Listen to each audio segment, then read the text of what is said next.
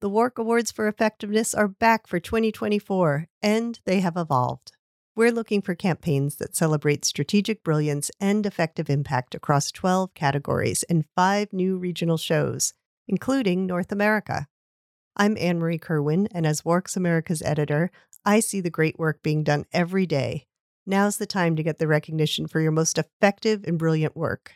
The great news is you just need to enter once for the chance to win in your region and be in line for the Global Grand Prix. The Grand Prix will be announced during Cannes Lions Week, where you can prove your campaign is one of the most effective in the world. We're open for entries now. Early bird deadline is December 12th, and the final deadline is February 6th. For more info on the fees and regions covered, head to WARC.com to download your entry pack. Strategic brilliance, effective impact, it's the award show you've been waiting for.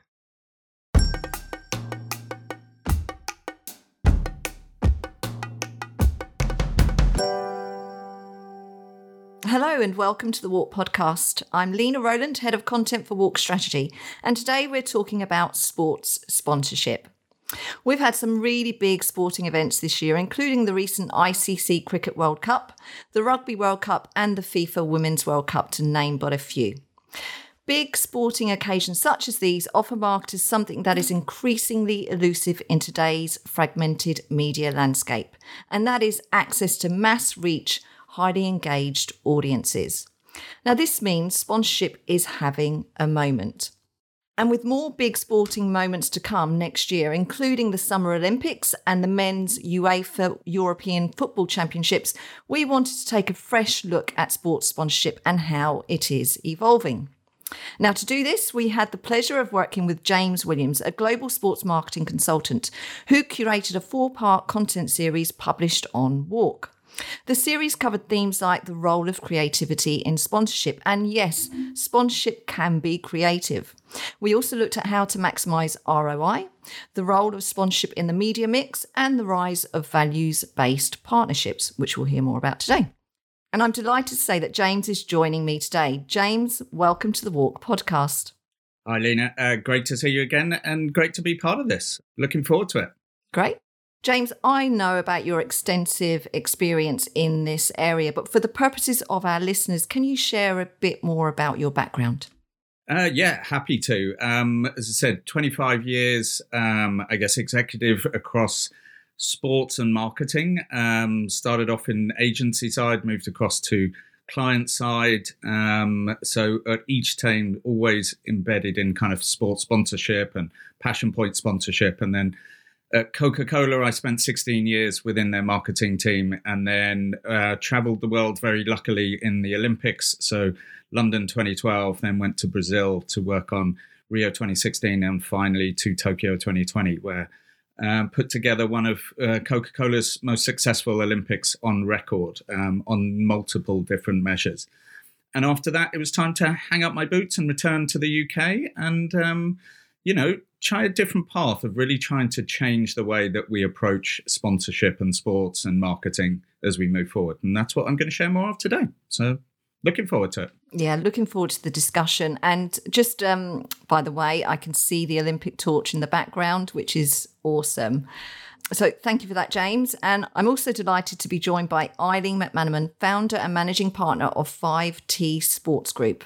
Now, Eileen wrote an excellent piece for the 4-part series. She looked at the rise of values-based partnerships. Eileen, welcome to the podcast. I'm delighted to be here with you, Lena. Great stuff. All right, so let's get stuck in. James, I'll start with you. First up, can you give us some background into why you were keen to work with WARC on this series?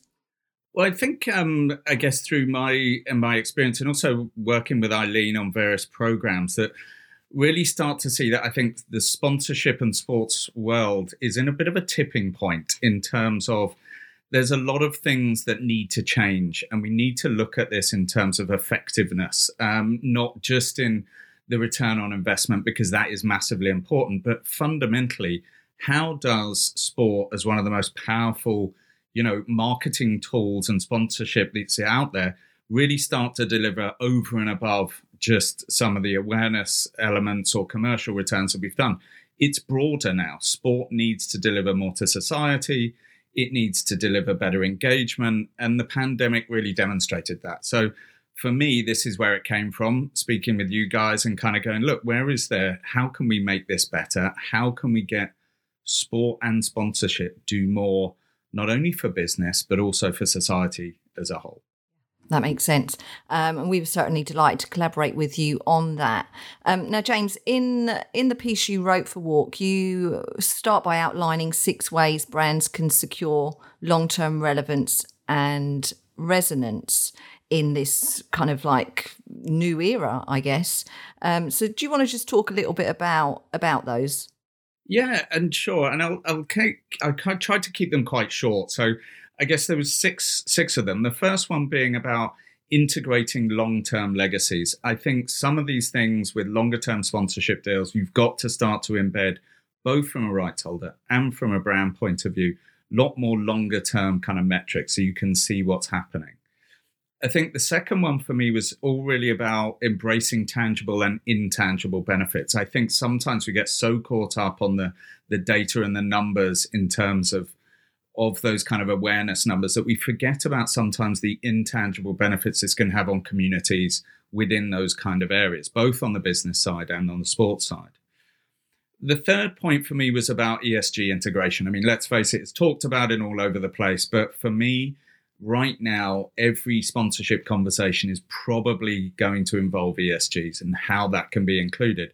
But people don't really know how to do that. And that's why we got a good group of people that can help us kind of really understand that for more success. Mm-hmm. The last 3 were just shared values and employee engagement. And this, as we look at a time when a market where you've got to be better at engaging and retaining employees, and that's how you can get shared values with the sponsorship kind of programs that are in place, that there's a shared kind of return on this, which is also much more internal than external facing. And then the last 2 was robust metrics and business objectives. Having worked with many sponsors in many parts of the world, you'd be surprised at how many people don't have a business objective for when they take on sponsorship, which is quite scary, but that's true. And really getting those metrics shows what you can learn and build off it. And then the final one, and we've seen this many, many times in the recent history, if you look at reputational management, this is what is fundamental. Trust is key and critical in the future for brands, for sponsorship, for sports. So you've got to be able to manage that. And there's some great examples throughout the whole article that give you, knowledge and ideas and examples of how that's done. Eileen, I'd love to bring you in now. Let's talk about values-based partnerships. What exactly is this? Yeah, I mean, to keep it very succinct, a values-aligned partnership is one that's centered on social impact. The primary goal and objective of the 2 partners, brand and sports property, is to realize, to collaborate and realize an environmental, social, or economic impact. And again, that's versus the traditional transactional kind of marketing and sales goals that are quite narrow when you think about it, not incorporating the broader business objectives that may be present for the brand and for the rights holder. And Eileen, in your piece, you outline, this isn't just a nice to have, but there's big benefits towards being more values-based in your marketing. Can you explain why this is so important? Yeah, we talk about 5 key forces that are in play right now, and James touched on a number of them, but just to kind of give it back that punch. One, every brand is facing regulation and reporting demands, as you see that coming down in Europe with the CRSD. Other places on this side of the pond, I'm in North America, the SEC, the Securities and Exchange Commission, demands this reporting. So that's a very real regulatory pressure. The other corporate citizenship commitments that are so key to, again, retaining and recruiting employees and recruiting and retaining investors as well. So market demands. On the let's call it the internal side, the market demands on the external side are consumer expectations. And we have some stunning statistics. 86% of consumers expect companies to stand for more than profit. 81% expect public declarations of advocacy and commitments around social and environmental issues. And 33% are prepared to punish a brand that doesn't do the right thing. And when I say brand, that extends to the sports rights holder as well. So on the fourth and fifth key forces, we have greater sensitization to these issues. As we know, whatever happens, it comes out in social media very quickly. And people have often knee-jerk reactions, which we should talk about in a bit. But the last one, and I don't want to bring anybody down, these are systemic tensions. We're going to continue, especially with the climate pressures and natural pressures that we face, to also have the socio-political pressures that argue about how we address them. So we're going to remain in a bit of a poly-crisis mode. It's important for people to take a stand for something and act on it. Whether they do it 100% right or not, you can't really stand on the sidelines as we continue to face multiple crises. So there's the kind of regulatory pressures, consumer pressures, investors, employees. There's a lot going on. So that's certainly, we're hearing a lot more about that. So, Eileen, you're deep in this work. Can you just outline some of the benefits that you're seeing from brands that are taking a values-based approach to their partnerships? Yeah. Obviously meeting those demands, meeting those expectations is number one. A brand wants to deliver on its promise. That's always the case. Mm-hmm. Another is the opportunity to share your story in a very positively charged environment. Sports are one of those places where we go, we're happy when we get there, we're all aligned in the same direction. Another is that sponsorship in particular offers a long-form storytelling option for brands. So there's a real benefit to telling these stories in this particular medium because you have multiple kicks at the can, so to speak, over the course of a season or over several years with a particular property. And finally, one of the ones that, coming back to the original premise of sponsorship, we're seeing anywhere from a 3 to a 10x fan engagement over and above on posts that a brand might make in conjunction with a sports property around a social or an environmental issue versus a post they might make that's just a general, hey, come out to the game or win a jersey. So 3 to 10x, that's pretty compelling, even if you just look at it from the marketing standpoint. That's really interesting. I want to pick up on the long-term storytelling as well, because James, you talk about that in your piece, don't you? Yeah, I think that's the thing is, if you talk about this, and I think where Eileen talks about partnership, I think if you look at some of the sponsorship deals that can be 5 or 10 years, actually you can build a consistent narrative of impact and change within those kind of things that fans, consumers really do engage with. So for me, if you can get that, and as Eileen said, like sport provides you with a platform that you rarely find anywhere else where you can really fundamentally see the change and build on it year on year. Now, the problem is not many brands or rights holders are doing that. And it's about connecting those two and really starting to see, taking that power of sport, fundamentally shifting the dial on these societal measures, whilst also delivering good, solid business returns at the same time. And at the moment, we don't see them to be connected. And that, I think, is a bit of a challenge. There are some good players out there, but there's significantly more room for more to do, for more brands and rights holders to do more in this area. So let's talk about those good players. Give us some examples between you of brands that are actually demonstrating good values-based partnerships. Well, I'm sure Eileen's probably got a list as well. We've both very fortunately been part of the Laureus Sport for Good Awards, and a lot of Eileen's work is based on the index, and that's how we choose those. And there is some phenomenal brands out there. Across there, there's, recently Lego joined it, and we see how that's really worked very well. We've got the usual likes of, Arc'teryx, Toyota, Visa, all these kind of brands that I think are doing it. But even as a judge on this, we are seeing some great programs, but we're not seeing scale for me in so many ways. And that the bit is, how do we connect these pieces with some of these brands? But the scary thing is, I think if you look at it, I mean, the Laureus Sport for Good Index only had 30 brands on it this year. That's fantastic. And those are 30 brands doing well. But then if you look at how many brands are involved in sponsorship, why isn't that number bigger?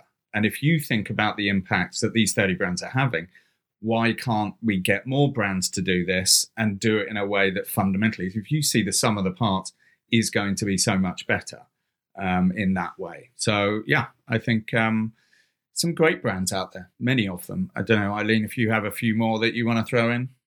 Yeah, one of my favorites lately is Ally Financial, which is a digital bank based in the U.S. And not very old, not very established, but from the outset, they established the bank because they felt there was a certain part of the population that was unbanked or underbanked, and felt that they could serve that void much better and reach people who maybe weren't in a space to go to a bricks and mortar bank. But one of the things so equity is a core value for them. And the way they've played that out is through partnerships with women's sports, with the NWSL, which is the National Women's Soccer League, the North American Women's Soccer League, certainly with Angel City. And where they really leaned into it was with the gender pay equity, but also broadcast visibility equity for women's sports, saying, look, our brand is about opening access, inclusivity, and so we're gonna go all in on this fight. And one of the things they did as a sponsor was go to the broadcaster and say, look, this sport isn't being shown in prime time. We'll pay for it. We're behind it, and we're going to get a few other sponsors to do that. So, it's spending, but it's also using your influence. On the rights holder side, another one I really like is how the NBA and the WNBA have embraced social justice, and they're standing up with that value and bringing a number of companies along with them who really that's something we want to get behind. So they no longer play on election day. They turn their venues over to be election sites, voting sites, voter registration sites. They do a full-on campaign. The players are wearing shirts, register to vote. And some of their promos and giveaways have been around that as well. This year I was sent an email that said, if you show your I voted badge through social media, so they're getting some user-generated content, then you're entered to win tickets or a jersey or something like that. So just fantastic playthrough, but it also then opens the door for the brands who are saying, we believe in social justice, and now this is a property we want to go partner up with because we can see that we share that value.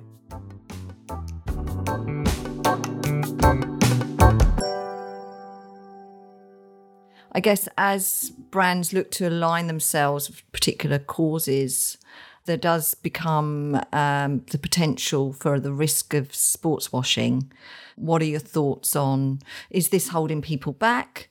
Or is there a kind of recommendations for what they need to do to avoid finding themselves in being accused or committing sports washing? I can jump in with one of the easiest things that any brand marketer on that side can do is walk down the hall and talk to your chief sustainability officer of your company.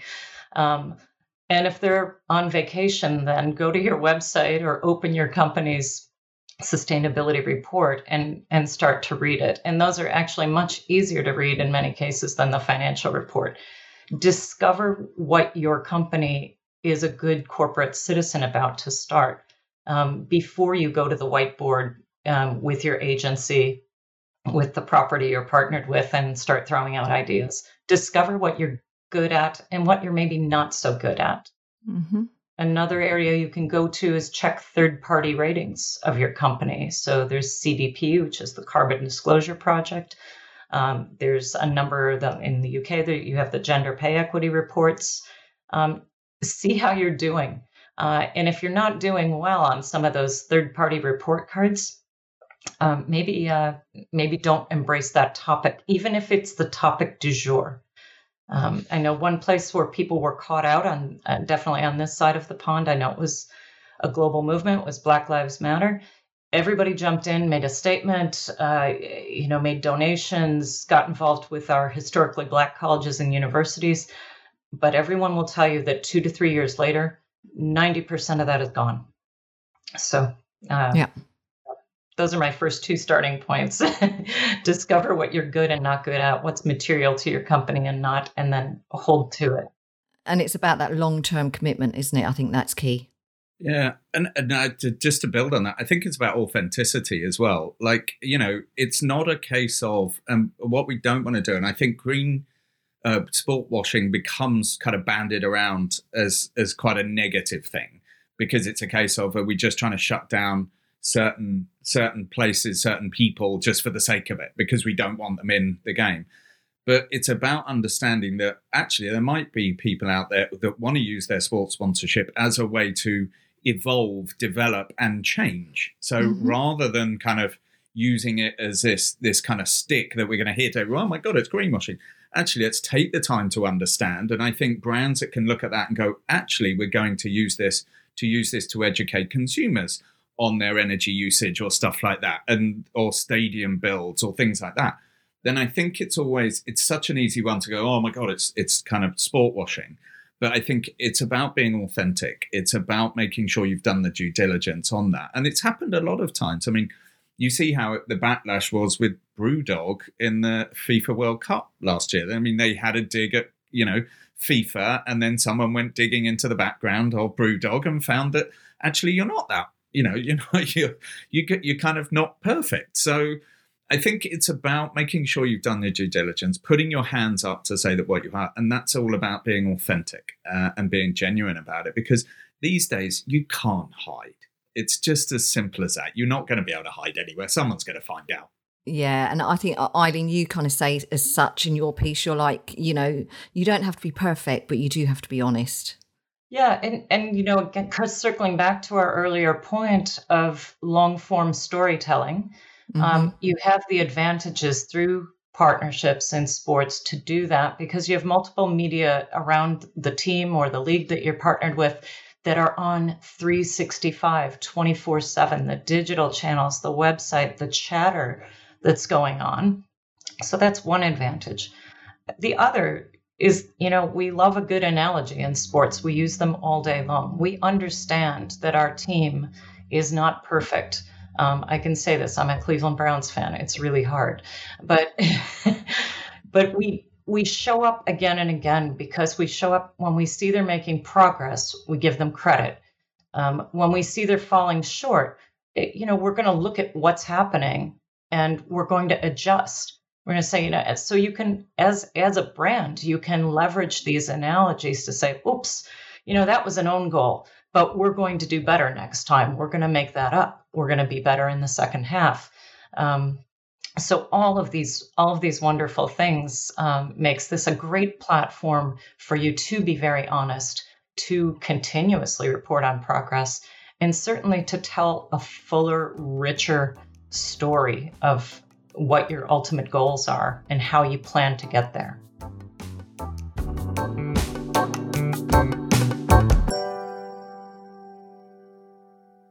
Okay, well, look, I'm convinced, but say our listeners out there, they're like, okay, yeah, I want to get started. So what can brands and agencies do to shift to a values-based sponsorship model? So, I think one of it is really understanding why you want to get involved. And I think it works on both sides, from a rights holder point of view and a brand side of view. But from a brand point of view, you've got to understand, okay, and it comes down to what I said earlier. One of the key points that I said in my piece was about robust metrics and business objectives. So you've got to understand what you're trying to do. So first off, get that piece, because whether you like it or not, you have to go and get this signed off internally. So you've got to go to your CMO, your CEO, your president, or whatever, and it's got to have that kind of that business grounding. Then the other piece is finding the fundamental, as Eileen says, about what are the things that you do as a business, that you, as your corporate social responsibility, the areas that you want to help build. When that can be through your products, that can be through what you do in your communities, through your supply chain, whatever. So you look at those, and then what you do is you go and look within the sports world as to what are the kind of sports or rights holders that would align best with you on that. So then you get the commonality. And again, it works the other way for the rights holder. So the rights holder has a bit dig into what they're trying to do is build their community, or they're trying to save on energy and things like that. And then they go and try and match the two. So this is a bit like speed dating, for want of a better analogy, but you're kind of speed dating. And where am I going to find the right partnership? And I use the word partnership rather than, commercial contract kind of relationship, because it is about getting into bed with the person that's going to, or the brands or the rights holders that you're going to grow together. You're going to see this build over time, and you can do that, and it'll engage with your fans, it'll engage with your consumers, and you'll see the benefits come out of it after that. So that's how I would do it, is really, have a look at what you're trying to do and then find the people to do it best with. Okay, that sounds great, and you made it sound really simple. But I guess if it was that simple, more people would be doing it. But Eileen, over to you. Have you got anything to add there? Yeah, well, I mean, one of the things that we saw is it is difficult. You don't have a chief sustainability officer in the room to tell you which way to go all the time when you're trying to forge your partnerships. So we have developed something that's a bit of a quick due diligence tool to guide properties and rights holders toward that. It's a quick analysis of being able to parse through a sustainability report and go, oh, I see, I get it. So a bit of a cheat sheet, if you will, and a due diligence that you can work with and say, all right, this is where we're good. This is what we see this other organization is good at. It can also, take you away from topics. Again, if everybody's jumping into the pool on whatever the topic du jour is, it might be humanitarian aid, it might be diversity, equity, and inclusion, and certainly every day is the planet. Just check through your partnerships and say, all right, have the conversations, ask the questions. But certainly there are increasingly additional tools, and we as a B Corp will continue to put things out into the universe that we think are helpful to everybody in this space, because at the end of the day, we want more of these partnerships. Fans want more of these partnerships. The gravitational pull to them is outstanding. The return on investment for the cases that we have, the Angel Cities, the Seattle Krakens, the Forest Green Rovers, Liverpool with the Red Waves. Sorry, all non-Liverpool fans, but they are doing a good job. Man City as well is doing an excellent job on a number of fronts. So I would also encourage people to not have that knee-jerk reaction to the one item that a brand or a sports property does wrong. Try to look through on balance and also look at all the things they do right. If we want to see a better world that's advanced through brands and our sports properties, we really have to acknowledge when they're doing the right thing as vocally and strongly as when we jump on them for doing the wrong thing. And Lena, just to build on that, you said about simplicity. I think the challenge you have within a lot of businesses is silos. So the way that this is successful is about integration, because unfortunately, whether we like it or not, we are deemed as a commercial team, a marketing team, an ESG team, an HR team, who all operate in their own verticals. The trick is to how to get the horizontals that cut across it, which is where you get your synergies. Mm-hmm. And that for me is where you're going to, yes, I made it sound simple. That is not easy in the slightest. Getting different departments to work together within businesses or within rights holders can be challenging, but that's the kind of secret sauce into it for me. Yeah, that makes sense. And we're seeing that happening. We're seeing the brand partnerships, the partnerships discussions are starting to incorporate multiple departments from the sports side, because the brands are asking them, what are your ESG criteria? What are you doing around these things? So we are seeing that initial area of it. And there's lots of places to look around.